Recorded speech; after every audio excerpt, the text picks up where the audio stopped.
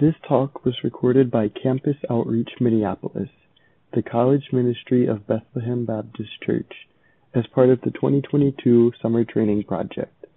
For more information on Summer Training Project or Campus Outreach Minneapolis, visit cominneapolis.org. Evangelism training, pretty much our last week of project. So I think at this point you should hopefully know everybody in this room, but if you don't know me still, my name is Sam Gersak, and I'm going to be a senior at the University of Louisville. So today, I want us to start thinking intentionally about taking what we've learned in evangelism training here this summer and applying it to our everyday lives when we get back on campus. So like I said, it's really sad, but we only have a couple more days left here at the project. So I think it is extremely important to strive to make sure that the things that we've learned here don't just stay here when we leave. So now I want us to think about ways that we can go back to campus and pursue long-term evangelism and eventually discipleship with others. Sam, get the next slide. So first, I want to talk about what evangelism actually is. We've been learning about it all summer. We know that it's important. We know that it can be really uncomfortable. But what is it in a nutshell? So for today, I want to think about evangelism in this way. Evangelism is to proclaim the gospel while remembering the goal to bring others to confess Christ as their Lord. To proclaim the gospel while remembering the goal to bring others to confess Christ as their Lord. So now we have this working definition of what evangelism is. Now how can we go about doing it? So I think there are 5 general components or different ways of describing evangelism that can help us gain a better understanding of what it truly is and then how we can go and serve God in this way. So I made this really cool funnel diagram.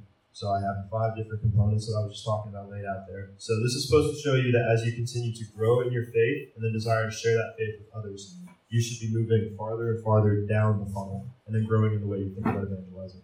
So we're going to start up at the top with witnessing. So witnessing is just telling others about Christ. So through beach evangelism and these trainings the last 8 weeks, we have learned the importance of proclaiming the gospel to others.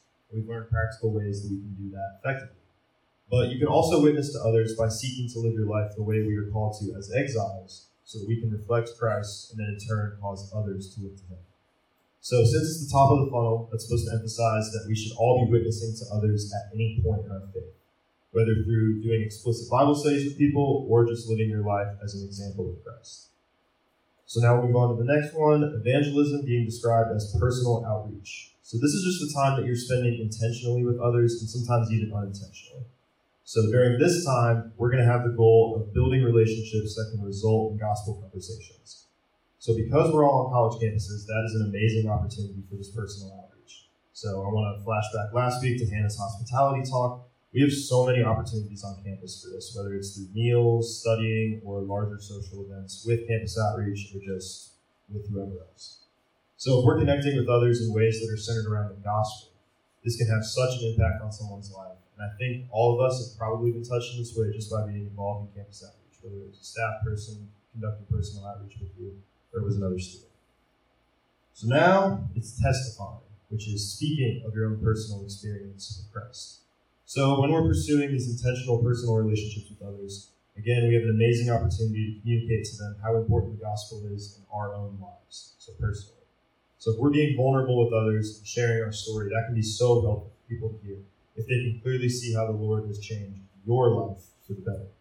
So we've worked on our testimonies in a couple different workshops. You all have probably gotten pretty used to sharing yours, whether it was through those workshops or just being here at Project and meeting some of the people. But I want to continue to reiterate the value that a testimony can have in an evangelistic setting as well. During my time as a Christian, and even just here on Project, hearing the stories of all of you guys and seeing the way the Lord has impacted your lives has only served to strengthen my faith and help me to love the Lord even more. So now we'll move on to fishing for men. You can hit the next slide. So fishing for men comes from Matthew 4:18 through 19. This is where Jesus calls Simon, Peter, and Andrew to himself to be his disciples. So let's go ahead and read it. While walking by the Sea of Galilee, he saw 2 brothers, Simon, who is called Peter, and Andrew, his brother, casting a net into the sea, for they were fishermen. And he said to them, "Follow me, and I will make you fishers of men." So, all this to say, when we are evangelizing to others, we should be going out to fish for men. we should be braving the danger that the depths of the ocean present to us and seeking to pull lost souls to safety in Christ. Fishing for men involves intentionally going out of your way to put the gospel in front of others with the goal of helping them to develop a personal relationship with Christ that will last forever. So because we're using the imagery of a fisherman, I think that helps us recognize the reality of going out into the world and attempting to essentially reel others into the kingdom through the Holy Spirit. Are you patient? Are you instinctive? Are you willing? These are the marks of a successful fisherman, and they're going to aid us greatly in our battle to grow God's kingdom for His glory and for the salvation of others. So the next one is on another slide. This is the final piece of the funnel, soul winning. So this comes from 1 Corinthians chapter 9, verses 19 and 22 through 23. For though I am free from all, I have made myself a servant to all, that I might win more of them. I have become all things to all people, that by all means I might save some. I do it all for the sake of the gospel, that I may share with them in its blessings. So Paul is writing this letter to the church in Corinth. This is obviously after his conversion. So despite his newfound freedom in Christ, Paul is seeking only to serve others by bringing the gospel to them and thus expanding God's kingdom. Paul is seeking to go into the world and win souls to God by bringing God's gospel message far and wide to people that have never clearly understood the magnitude of what Jesus accomplished for them on the cross.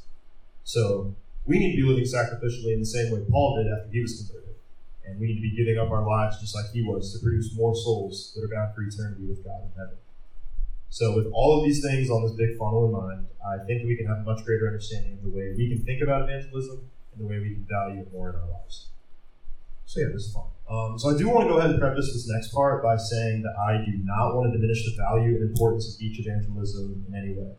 I think that even just for me personally, it's been a really great opportunity to get more practice in having spiritual conversations with people, and hopefully to also have been a light in the lives of people who we've come across on the beach. So I do want to point out, however, that evangelism will likely look a little bit different when we get back to campus. So during beach evangelism, we're going out, having these conversations, and we just kind of have to pray that the seed we planted will be sown by somebody else in that person's life. But on campus, we're the ones that get to both plant and sow those seeds. So that makes evangelism on campus more exciting because you have opportunities for follow-up, long-term evangelism, and discipleship, but it also makes it much more challenging. So how can we go back to campus and continue to evangelize to our friends and our peers who don't know the Lord? How can we go from that initial evangelism of witnessing and testifying that we've been practicing on the beach to the long-term evangelism of personal outreach, fishing for men, and soul winning that we need to be seeking out on our campuses and in our lives? So for me personally, I think the biggest thing was just adopting the evangelistic mindset that enables you to have that true desire to go out and preach the gospel to everyone. So this last school year was the first year that I desired to share my faith with others. And when I first went out and tried to do it, I was terrified, and I did not feel prepared at all to take the gospel to the world. So luckily, I was able to kind of put those fears and insecurities behind for the sake of passing on the gospel of Christ, and was able to meet some really cool guys. So these insecurities, these anxieties, these fears are likely going to pop up for all of you guys when you get back on campus in the fall. And but luckily for us, we can look to God's word. So Sam's going to the next slide. We got 2 Corinthians 12, verses 7 through 10. Kind of long, but bear with me. So to keep me from becoming conceited because of the surpassing greatness of the revelations, a thorn was given me in the flesh, a messenger of Satan that harassed me to keep me from becoming conceited. 3 times I pleaded with the Lord about this, that it should leave me. But he said to me, my grace is sufficient for you, for my power is made perfect in weakness. Therefore I will boast all the more gladly of my weaknesses, so that the power of Christ may rest upon me. For the sake of Christ, then, I am content with weaknesses, insults, hardships, persecutions, and calamities. For when I am weak, then I am strong. So through this, we can see that God uses our weaknesses to make us stronger through Christ. And I hope that this encourages all of you, that God is constantly working in us for the furthering of His kingdom and His glory. And so because of this, I hope we can now kind of think about putting aside those anxieties and worries because of the grace of God that is so evident in our lives. And this can help us exponentially when going out and doing evangelism. So I'm also hopeful that, again, rolling it back to beach evangelism, hopefully the practice we've been getting through that will just help us, again, to go back to campus and minister more effectively than we've been able to before. So now I want to talk about some practical ways in which we can pursue long-term evangelism in our lives. So before I get started with this next slide, I do want to throw a quick disclaimer out there. We need to remember that when we're pursuing relationships with others, it needs to be with the mindset of developing a relationship that can be marked by the same type of love that Christ showed us on the cross. We're not just going out there trying to invite people into our cults like some people think Christianity is. We are going out to love others more than we love ourselves. So what better way to exemplify this love than by sharing the greatest news in the world with the people in your life? So now, let's go and talk about this practical stuff. You can make the slides, Sam. So something I was told about a year or so ago when I was starting to desire evangelism and discipling others helped me amazingly in the way that I thought about pursuing different people for long-term evangelism was the phrase, small asks lead to big asks.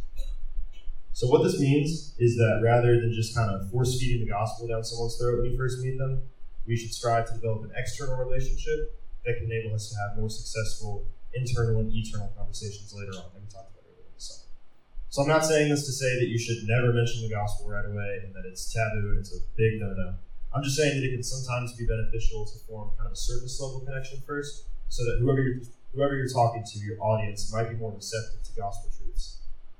I mean, they would if they were talking to a friend rather than just a random person on the street. So I was also told in preparation for this talk by Chase Walker that relationships can be compared to bank accounts. Kind of along the same vein. So if you want to withdraw money from your bank account, you have to make a deposit or two in it first. If your bank account's empty, you're not going to be able to withdraw any money, obviously. So in the same way, if you're thinking about relationships in this way, we have to make relational deposits into the lives of others before we can make a withdrawal that could result in saving faith in Christ. So for me, for instance, personally, when I was first getting involved in CO, like I mentioned in my testimony, wasn't a Christian. So I knew they were a campus ministry after a couple conversations with them. But the first things I was invited to do were do stuff like disc golf, play spike ball, go play cards, be invited over to people's houses. And then eventually I was told, Sam, you're a sinner who can't save himself. I truly believe that without all those small asks coming before the big asks of Bible studies, fall retreat, New Year's conference, and then even summer project, I would not be here today. I just wouldn't. So again, going back to Hannah's hospitality talk, this can give us so many ideas for these small asks, these relational deposits. It can help us grow, again, in the discipline of personal outreach. We can share a meal, play a game, just go to the store. Really, the options are endless to make these deposits and develop these relationships so that they can be as fruitful and as glorifying to God as possible. Same thing for the next slide. So, this can definitely all sound really challenging, really taxing, to pour so much of yourself out to others, and to essentially learn how to give your life away, which is what we're called to do. There are so many sacrifices that can come in pursuing long-term evangelism, which can include time, money, sleep, and so many other things that can make it seem like it's just not worth our time, just not worth the effort. But I can assure you guys that all of these things are 100% worth it. On the other end of the bargain, what you get out of it is these gospel-centered relationships with others, and then maybe even seeing them come to saving faith in Jesus, which I promise you is so amazing. So again, I want to remind you all as well that going forth, spreading the gospel, making disciples, it's not an option. We talked about it a ton. Matthew 28:19-20, the Great Commission. Jesus commands his disciples to go forth and make disciples of all nations. So this command still applies to us today, like we talked about. But our goal in this is not just to make converts, it's to make disciples. Disciples who we are giving our lives away to, while teaching and training them to be a follower of Christ. And then you have that multiplication process that we talked about before. I also want us to remember that this call is not just a command for us, it is a joy. We get to have the pleasure of proclaiming the gospel of Jesus Christ to those who don't know him. It's a command, but it's also so great, because the gospel is the greatest news that anyone could ever receive. So we need to spend our lives proclaiming it to anyone and everyone, especially the people we're closest to in our lives who may not know him. In my own personal experience, evangelizing and then discipling others over this last year has been such a transformative experience. I've been able to see more of God's character and how he has enabled me to share the gospel with others and enabled them to respond to his message. I've also been able to see incredible growth in myself, as I'm able to see more of my sin through my efforts in reaching others. And obviously it's been amazing to see the growth and change in the lives of the men I've been reaching. So all that stuff is just me, the impact it's had on me. Think about the impact it's had on the guys or girls that you can reach. I mean, they could be saved forever, eternally. So there are so many reasons why we should pursue this long-term evangelism when we get back on campus. But if we're just asking ourselves one question to sum it all up, do the challenges of this type of evangelism outweigh the promises that God has given us? I think the answer is no. I think his promises are much greater than his challenges. So, my goal this morning in this talk, I just want to encourage you guys. Encourage you to continue to take evangelism seriously as we leave Project and head back to our campuses. Here on Project, we've been going out doing beach evangelism every week, kind of training every week. Probably not going to be doing beach evangelism in Minnesota. Or Kentucky. Or Missouri. Illinois. Where? So, just keep taking it seriously. Keep taking it seriously as you go back home. God has given all of you his Spirit, not only so that you can inherit eternal salvation with him, but also so that you can spread the good news to as many people as possible so they might inherit it as well. So again, the impact that all of this stuff, this long-term evangelism can have on your own life and the lives of others can't be overstated. I can't advocate for it enough. And throughout this entire summer, throughout all these evangelism trainings, we've learned how evangelism is a fundamental aspect of a life lived entirely for the glory of Christ. So one final challenge to you all. I want to go back to Matthew 4, where Jesus calls two of his disciples to be fishers of men. So, we read 18 to 19. Verse 20. Immediately they left their nets and followed him. So ask yourself, do I value the gospel of Christ enough to make it the chief priority in my life? Do I value it enough sharing it with others is the chief priority in my life? Am I willing to drop everything and follow him for the sake of bringing others to Christ? So let's go forth and live our lives with the same faithfulness that Peter and Andrew did. And we can go back to campus with a new heart and a new mindset for ministering to the lost world. So now throw up some reflection questions, discussion questions. What types of challenges to long-term evangelism do you feel are present in your life? What promises has God given us that can make evangelism worth the challenge? And then how can you be thinking intentionally for the lost souls on your campus? Take a couple minutes, reflect on that, discuss that with someone next to you, and we'll come back to the workshop. But yeah, I want you guys to continue thinking about this. Again, we don't want the things that we've learned here to stay here. Definitely not an evangelism training. So yeah, just keep having conversations about it, whether it's with people in your room, on your team, at Walmart, definitely on your campus, whoever else. So yeah, now we're going to move into our workshop. It's another diagram. So it should be helpful for you guys as well as evangelically in some situations. So we're going to do the throne diagram. I don't know if any of you guys have heard of that. Ethan's laughing. I feel like he's heard of it. All right, so the throne diagram. Before we get started with it, it's really important for the throne diagram.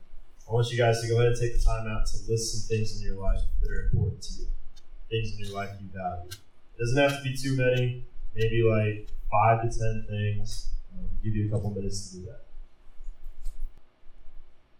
All right. Keep writing if you feel the need to. But really quick, the reason why I picked this diagram, I think it's been really beneficial for me in the way I think about my life. So this is kind of an introspective, reflective, what does my life look like? And then you can also use it evangelically, but I would really only use it in the long-term capacity we've been talking about this morning. You'll kind of know what I'm talking about, but you probably don't want to sit down with somebody and share this like you do the bridge diagram. It probably just won't be as effective as it could be if you're continuing to develop a strong relationship with them and continuing to pour into them. So yeah, quick disclaimer before we click on. My slides got messed up on the transfer. They look great on my computer, but less pretty on Sam's computer. So I'll do my best to explain, and that's why it looks kind of messy. So you know the first one.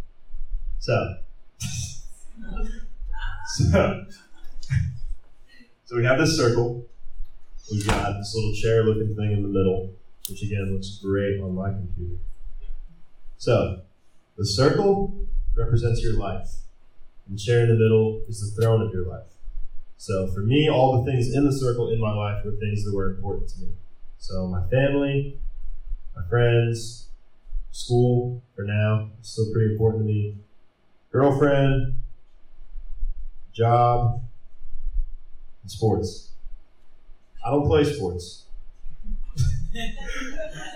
So, yeah, exactly. Yeah. So, those are some things that were important to me. I could list so many more, but yeah, this is what I went with for this. So, in this circle, this diagram, the person on the throne is self. Putting yourself on your throne. And then you see the cross outside the circle. The cross is not a part of your life. This is hopefully not a depiction of my life right now. But I probably should have prefaced this really quick. There are 3 different diagrams that kind of show you what your life looks like, what the life of somebody else is like. So this is the first one. This is someone that Christ is just not a part of their life at all. So I used my stuff in there, family, friends, all that stuff. So this is what someone's life would look like if Jesus was not a part of their life. They're on the throne. All the other stuff is just part of their life. Jesus is not a part of it. You could also, I didn't throw this up there, but you could also, if sports are more important to you than you are to yourself, which sometimes that happens to me, sports could be on the throne, and yourself could just be a part of your life. But all you need to know really is that Jesus is not a part of it. The cross is not a part of it. So now you click on to the next one. All right, so same thing, same 6 stuff, but now the cross is part of your life. So you accepted Jesus into your heart, your Lord and Savior. You do a lot of fun stuff with Campus Outreach, here on summer projects. Jesus is part of your life, and that's great. But he's not on the throne. You're still on the throne. Jesus is just another part of your life. Jesus has relatively the same amount of significance as all of the other stuff in the circle does. So now you click on the final slide, final diagram. So now, self is just another part of your life. But Jesus is on the throne of your life.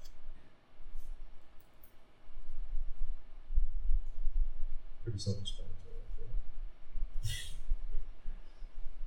But yeah, I think this has been so beneficial for me. We've talked a bit this summer about making Jesus the foundation of your life. I thought about throwing that text in Matthew up there, but we've all heard it. So yeah, building our foundation on the solid rock rather than on the sinking sand. Jesus is the solid rock. Everything else is sinking sand. Everything else in this world, even the good things like family and friends and school, like all of this stuff up here it's not inherently bad. You might have some inherently bad stuff that you're still holding on to, but even stuff like your family it's good. You should definitely value your family. But what are you valuing most? What is the main priority in your life? Kind of like I mentioned in the talk. Is it yourself? Is it something else in your life? Or is it the cross? Is it what Jesus did for you? Are you laying down the trophies of your life at his feet? Are you accepting that he is Lord over your life, not yourself? Are you giving up control to Christ? Is essentially what I'm asking. So, like I said, this is meant to be kind of introspective. You can kind of look at yourself in the mirror. I would say Jesus is probably a part of all your guys' life. But where is he in this circle that represents our life? Is he up on the throne? Or is he just another part along with your family? But this can also be used really well in an evangelistic setting.